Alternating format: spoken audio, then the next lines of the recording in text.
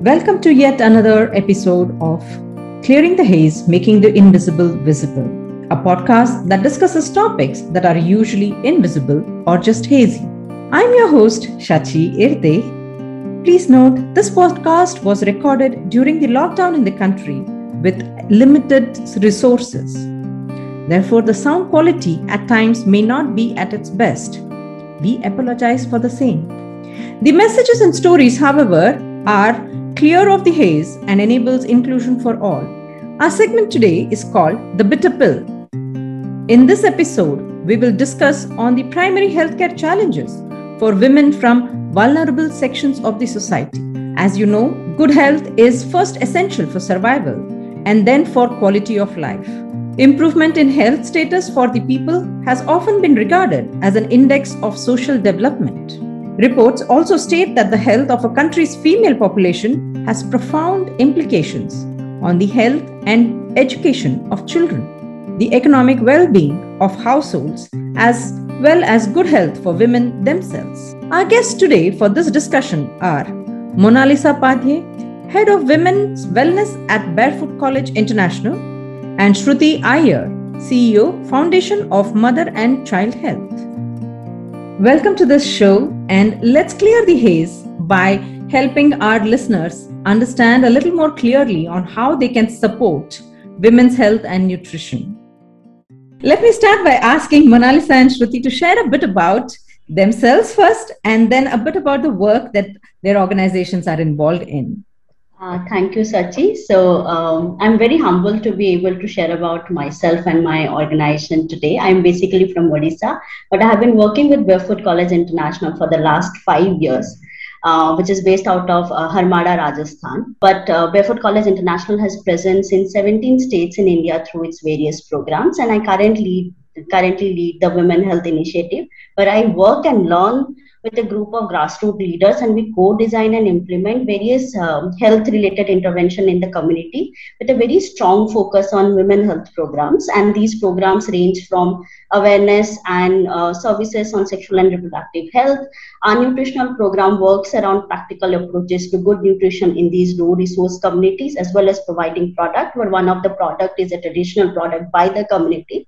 And also we are entering into the space of health entrepreneurship as well to ensure sustainability of our various programs. So many things your organization is doing, Monalisa. How did you get interested in these areas?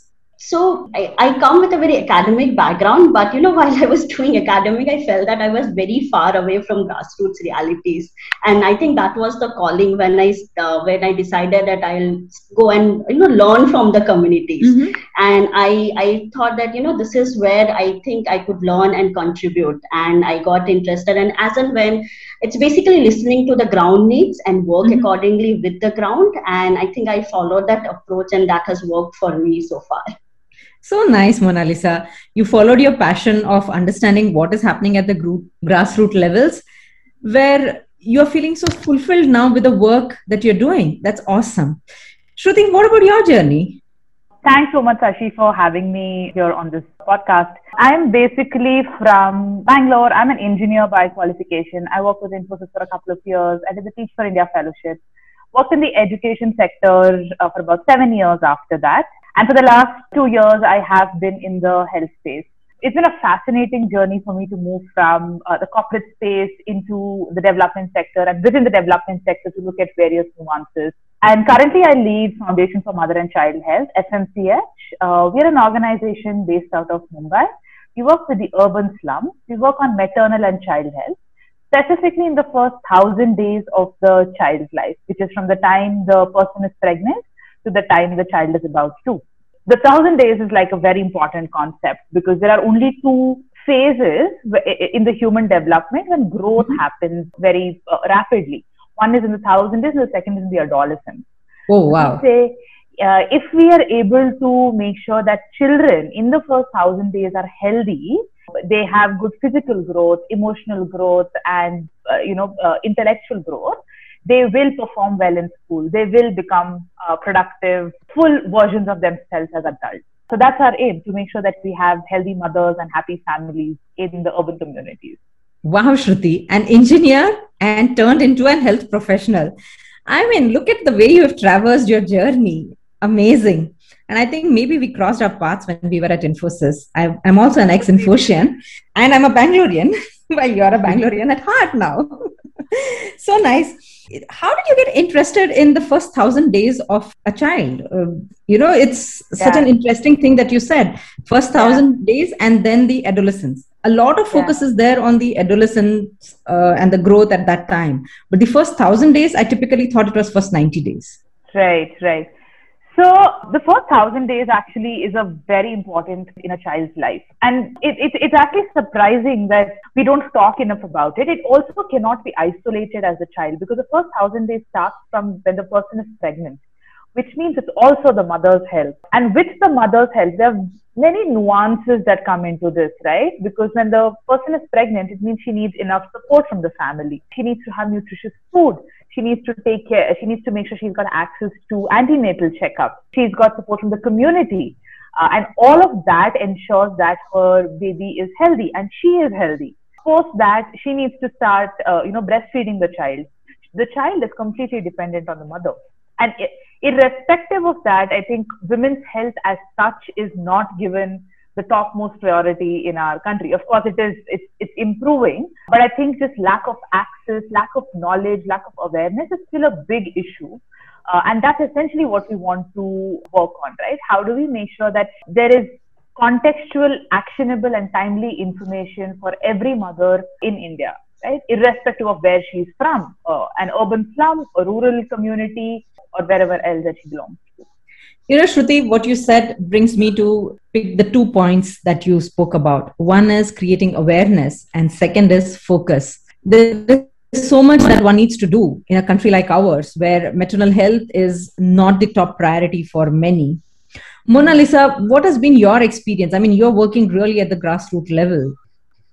I think Shruti has brought forward a very important point that, women health is not prioritized, even if, it's improving in the past 5 years. I would just bring that the 1,000 days are very, very critical. But what we are trying to do is that we are also looking at a very, at a very intersectional approach in the sense that, there are gender norms which is preventing women to take care of themselves. The families are not supporting. So, how we can work in the community to talk about these issues.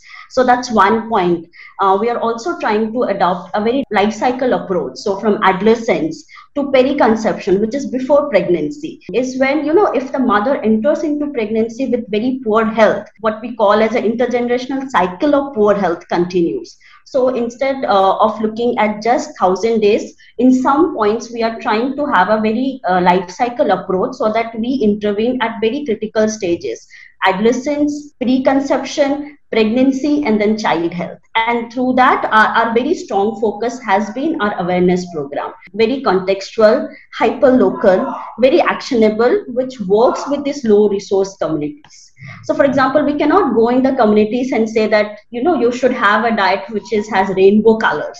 You can say that you have a Tiranga plate. It's very easy for them. Tiranga ka color, Yeah. Your plate should have these 3 colors. It makes it very easier for them to adopt. So our approach has been that very contextual, what works for them, and again, listening to them and understanding the context and make curriculum very inclusive. So one of our priority has been to make this curriculum which transcend the barrier of literacy. So anyone is able to learn all this and able to go back in the community and motivate other women to follow that. So our approach has been enabling community health leaders with tools and techniques. Yeah. So, very interesting point you brought. First is make it relatable. Instead of calling it a rainbow, use the colors of our Indian flag, which then helps them relate to what different colors you're talking about. Such an easy and simple way to make that understandable. But along with that, do you also have to kind of understand what kind of superstitions are being followed and how do you break those myths? Those are even more difficult, right? Creating awareness is still much acceptable. They can come and listen to you. But how do you break those old superstitions? What has been your experience both? I want to understand at the grassroots level, in the rural and in the urban areas. So take it on. I think, yeah, very aptly pointed out. These are very hard to do, and it takes a lot of time. So there are different myths on maternal, but we also work on menstrual health, and how taboo and stigmatized topic that is. First is definitely awareness and constant dialogue with the community to understand where is this myth coming from. What are the actual faith which brings this myth into place. So actually identifying them and then approaching it in a very culturally appropriate way, because then we cannot go and say that this is wrong, because then the community is not going to accept it. But to have constant dialogue with them to understand and then give them option that, have you thought about this, that the whole idea of women being dirty during menstruation comes from the fact that the blood is dirty. Okay, so if we explain to them what is the blood, how it is a very important component when a mother is pregnant, have that sense कि, oh, ये तो वही खून है जो बच्चे को पोषण देता है, it gives nutrition to the baby. That sense of understanding, we have seen remarkable change when we, try to explain to them in very simple. And also the other thing is bring community leaders, influential leaders to, speak about these issues. We cannot go and speak about it. So our approach has been they speak about these issues in the communities. Then it is very, slow. It takes time. It is not overnight, but it is well accepted. The influencers really play so much of a role, right? How has been your experience, Shruti? I think this is a hard question, Sachi. I mean, behavior change takes time, and as Mona Lisa said, I think getting influencers, making sure that you're talking about it in a language that people understand is very important. I also feel that, at least in maternal and child health, what we have seen is all parents want their children to be healthy, irrespective of where they come from, right? And just being able to show data on your children being healthy versus not being healthy makes a huge difference. For example, when we do the height, weight of the child, and we tell the parents that, look at this. This is a standard WHO graph, and this is where your child lies versus this is where the child should be. Even if the parents are illiterate, it's not hard to understand, and they get it, right? So I think just treating them also as equals and using and everyone wants their children to do well. Everyone wants families to be happy. So that makes a huge difference. In terms of how do you break myths and taboos, I think that's the hard one. I mean, myths and taboos and, social and cultural norms, even things like patriarchy play such an important role. Women will eat last in the house because that's just how it is, which means that they will have less of food, which means they'll have only the leftovers. And how do we expect these women to be healthy, right? So these are things that I think it needs to be brought out. And like Mona Lisa said, this will take years to change. Not just women, like entire families need to be educated about it. Absolutely. And need to be told. And it's not that media helps, right? Media continues to propagate the same gender norms that we have been living with. Like all our advertisements continue to do the same thing. So it's an uphill battle, but I think we do have wins. So you have to be at it. There is no other choice. I think any change that you have to push for, small nudges is the way to go. And I am reading reports that, progress that you have made or initiative like yours have made has taken a beating this last 1.5 years or so, only because of the pandemic. I mean, I should not say only because of the pandemic, because pandemic has been the biggest disruptor for us in the recent years or recent days. How have you coped with the challenges this pandemic has thrown at us? So definitely many of the programs have suffered. There is no, I think, there is no other thought to this. But then I also feel at the same time that the development sector is very resilient, and with its fighting attitude, it are very adaptive. So we have what we call as these sakhis on the ground, which are, women trained in our health programs, in our Enrich program, in our digital literacy program. So through them, we quickly moved on to our digital platforms. They were connected to us through various WhatsApp groups. And, through that, we started to, have what is happening, because, it is a time where very limited personal interaction is possible. But then they are there in the communities, and they were able to convey to us that what is the need on the ground. There was, lot of information, not only on COVID, but also on other things like on maternal and child health. If someone is COVID positive, can she breastfeed? things like that. There was not enough information reaching out to them. So we quickly started making small animated bite-sized videos, like 1 minute's video giving you information, and we started sending it out in our WhatsApp groups. We also made sure that we continue our program on menstrual health and sexual and reproductive health rights and awareness via this network, because that's one way. But at the same time, we understand that not everyone have access to a smartphone, and for that we started the IVR call system. So it's an interactive voice responsive system. People can call, ask questions. If they have some grievance, we'll try to point them to a right direction. So that has been, and because with the women in the community, and a lot of our programs are being run very locally. For example, access to sanitary pads, that affected a lot. But we had programs which were run by the women in the community, so they were able to deploy. We had a nutritional program in the community, and because the women were in the community, they were provided all the safety kits, and they were able to deploy these programs. And just like to add one more thing, and how digital literacy is so much important at this moment of digital divide. And I think that with the French Institute India, they have invited us to start a digital literacy program through its Jaipur Annex for a group of marginalized women over there as well. So yeah, bringing out the importance of digital literacy at the moment. I was just thinking, India is such a jugaad country, right? Smartphones are not there, no problem. We will find another solution. We'll go the IVR way. Okay, people are not very literate, no problem. We will create small videos where they have to just listen to it and watch it.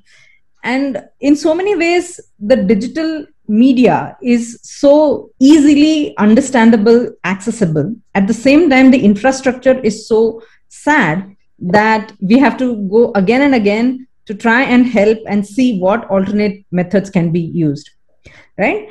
And Shruti, I also read about simple, impactful solutions you have come up with, to solve a lot of these challenges. Can you share some of those with us, please? Yeah. So we use technology very extensively at FMCH as well. We during the pandemic, we rolled out an app called as a Nutri app, which helps frontline workers counsel the mothers even during the lockdown.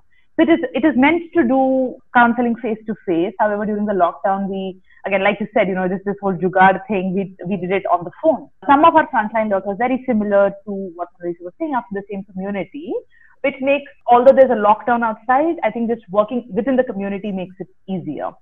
So they were still able to go, and we were in touch with our frontline workers. It's a decision tree app. One of the challenges in India with respect to counseling is the quality of the frontline worker, especially in the first 1,000 days. The kind of information that goes out in the first month during pregnancy, where the mother needs to know about antenatal checkup and what she should be eating, versus what goes out in the 9th month, versus what goes out once the child is born, once the child is 6 months, everything is different.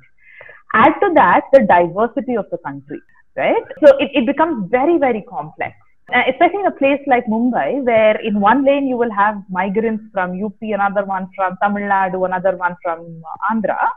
So the frontline worker, there are so many variables that she needs to have. So we're thinking, okay, how do we support her best at this point? And that's when we developed this app, and it's been fantastic. Like, we've seen mothers we've been like the first point of contact for mothers during the lockdown. In terms of support, what do I feed my child? How do I get access to take-home ration? We've also been coordinating constantly with the government systems, because we realize we are not going to be there forever. So how do we make this sustainable? So the Anganwadi, we work with the Anganwadi and the Asha very closely to make sure that they're able to provide the services once we move out.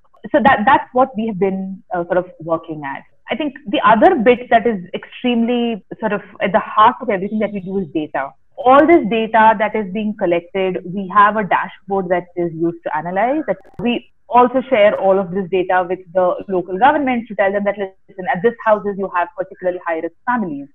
So is there something that we can do about it? In an area, you'll probably have 10% high-risk families. And I think that is what you need to focus on to make sure that the maternal and child health indicators improve. So it's really about cracking those few data points and looking at it from a very scientific perspective. Wow. There are so many parallels one can draw in how things happen in the corporate world and how things are happening in the non-corporate world. Both the places, the most important fact is data. I mean, if you recollect, Narayan Murthy always used to say, In God we trust. Rest Everyone of else gets data to the table. Yes. And that is what I'm hearing you say as well, saying that you want to make improvements, get your data right, and then we can make progress and make improvements. Listening to both of you, I'm getting goosebumps saying the kind of impact you people are making. I'm sure there are some excellent stories that you can share on how you changed somebody's life. While, yeah, you are impacting hundreds and thousands of lives, but is there a story that is stuck with you which said that, yeah, this was something I'm very proud of? Or even I'm very happy that, this is the kind of impact, the work that I have done, and hence I want to share. Yeah, so there is one story. Whenever I narrate, I always get emotional, and it warms my heart so much. So this is a story of Radha, and Radha is a disabled woman, and unfortunately, she had lost a newborn baby 2 years back. Radha got enrolled in one of our digital program, in our antenatal program, which we implemented in partnership with another organization. So basically, because she was high risk, we ensure that with the support of ASHA and A&M, because we have localized health leaders, the first step was to make sure that all her antenatal checkups are done. And then for high risk, it's multiple, antenatal checkup needs to be done. But in addition to that, what was most effective for her was that she started getting these calls, which we were sending, which will help her to know at every week what is happening with her, what is happening with her baby, how she needs to take care of herself better, how she needs to be better prepared. And this one, she was not only listening herself, she was also listening, and the husband was also listening. So both Radha and Sumit both were listening, and on their mother-in-law's phone. So, it became like a family listening to this call. These are called Amitra calls by Arman, another organization. And because they knew that she is high risk and she needs to be admitted in the hospital before her due date, just near to her due date, they made sure they did that. They had their fears and all, but they took all the possible steps. And thankfully now Radha is a mother to a beautiful girl. Everything is, well with the family. And, when she has narrated to me about, how she felt, she told that, Didi, एक दोस्त मुझे call करके बोल रही थी और आपकी जो सखी थी मुझे रोज आके इसके बारे में बताती थी. So in English, she felt as if there is a friend and a community network supporting her. So it really warms my heart just seeing the picture of a baby on my WhatsApp, and and then it's like a ripple effect. Now the family knows the value of these, keeping in constant touch, listening to this call, and they are now sending these messages around the community that you must listen to these calls. You shouldn't drop the call when you get this call, because these are really important. So they have now become the messenger of these programs in the community, creating a very ripple effect. So yeah. Wow, such beautiful story. Thank you for sharing, Mona Lisa. And these people, I'm sure they will influence so many more young mothers or families. And especially in Indian household, mother-in-law is such a strong figure. And if the mother-in-law has bought into this entire thing, she is going to definitely make sure there are 10 other mother-in-laws, if not more. They also listen to this and accept, and the change will happen. Yes. Shruti, I want to hear your impactful story. I think as Mona Lisa started off, right, there are just so many stories of impact, and our website is always filled with before-after pictures. But I think for me personally, the most inspiring part is really our field workers, our frontline workers. Mm-hmm. I'm always so inspired by them. So all our frontline workers are women from the same communities that we work in. Especially, I want to speak about two things that really stand out to me. One is their leadership and their journey. So they join us sometimes, as a lot of the communities that we work in are Muslim communities, which means that most times this is the first time they've gone out, and families are reluctant to send them out to work, right? Okay. For them to come out and take charge of their lives, right? The first earning that goes to them, it is beautiful to see the kind of empowerment that they feel. And, after 2 years, they come back and say, ma'am, मैं अभी आगे पढ़ना चाहती हूँ. I want to study. I want to do a master's in social work. So bachelor's in social work. So they want to finish their 10th and 12th standards. Right? For me, that is so inspiring. The other thing that and most recently, which is super tangible, is that inspired me is, the last year, as I told you, we rolled out the app. Mm-hmm. These are all women who probably didn't do WhatsApp calls before the pandemic, right? And once we rolled out the app, they are doing a screen share on Zoom and telling me, ma'am, this app is not working and this is exactly what is wrong. Can you tell me how to fix this, right? And I'm just mind blown At if you give people the opportunity, the chance to, and the right tools, people can do wonders, right? I'm amazed at the potential, and it always inspires me to see what the frontline staff can do. Wow. Look at the ripple effect. No, you started with nutrition for child and mother. And where you have moved now, along with the original plan, is to empower women and also inspire and make them aspire to become big. Wow, such wonderful jobs. Along with this heartwarming stories, most of us also struggle with the frustrations when things don't go well. I mean, it's part of every job. There are some aha moments, there are success, there are sadness, and there are frustrations. What is that one thing which frustrates you and you kind of want to shake somebody and say, can't you get it? Or I wish this thing was not there and I could have done much better. Anything. Shruti, maybe you should go ahead first. I have a whole list of this, but I'm going to keep this one short, right? So, I'll tell you what, right? During this pandemic, I was talking to my managers and to the field staff, and I was asking them, like, how are you guys doing just emotionally, etc., and how is our community doing? Someone said something that really stayed with me. They said, this doesn't make a difference to the community, right? The second wave of the pandemic doesn't make a difference to the community. And I was like, what do you mean? They said, this is there every day, right? And I was amazed at that. Like, imagine, the kind of, and for context to those who don't know, we went through a very bad second wave. I think all of us in India know what the second wave was. I think everyone knows at least one person who passed away in the family or friend circle. It was horrible. Like, no beds, government giving wrong data, no oxygen, like just a complete collapse of the infrastructure. And we felt it because we have always had access to an Apollo or a Fortis or a private hospital. Yeah. But for the poor in India, this is there every day, right? 2 mothers give birth on 1 hospital bed. It is not any different, right? And that really stayed with me. So I think the one thing that really frustrates me is no matter what we do, I think without political will, without all of us coming together and really making a change, we could all do things and the needle will move by 1 small inch, but to make that big shift, I think we really need to come together as a community. We need to come together and multiple players, right? Not just NGOs, government, corporate, donors. Everyone needs to come together to make that big shift. And I don't know what that will take. I think the second wave, especially that hit India, became an eye-opener while everybody knew about it, but they really didn't acknowledge it in any way. I hope that things will change for the better after acknowledging and understanding the real pain and challenges of a common person in India. It's really sad, but then, I don't want to dwell much on that because I'm looking at moving forward. Anyways, Mona Lisa, you have anything similar to share?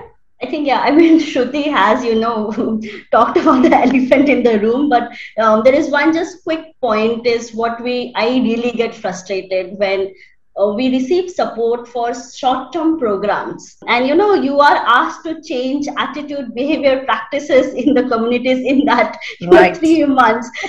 This is just, you can just create content what is relevant for them by the 3 months and have one set of workshop, and you cannot expect us to change. The entire community will change in this 3 months.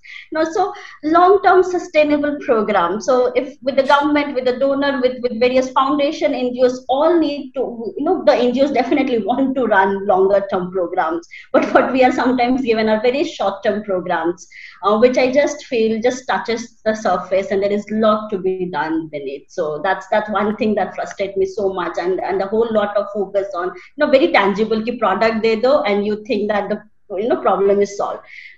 Awareness are difficult, behavior change are difficult. We need more support in that area. So that's very rightly said. Do you also tie up with the other students or interns who are interested to support so that these programs can be spread wide across much easily, or is that something which is frowned upon by the community people? I think definitely we do have, internal. I mean, I started my journey as a fellow. I was a Youth for India fellow, which is run by State Bank of India as a CSR initiative. So, and then I think, yeah, definitely for all the programs, interns, students are welcomed. I think one thing I would say that I think what I did mistake, I thought that I knew everything and I'm going in the community to teach people. No, you go in the community and you learn so much, you receive much more than what you can contribute. So go with that attitude of learning, and it will be a wonderful journey of learning. And most of our programs invite people to support us in these programs. Okay, great. That will bring a lot more understanding of what are the challenges in the grassroots. Yes. Shruti, you operate from Mumbai. Right.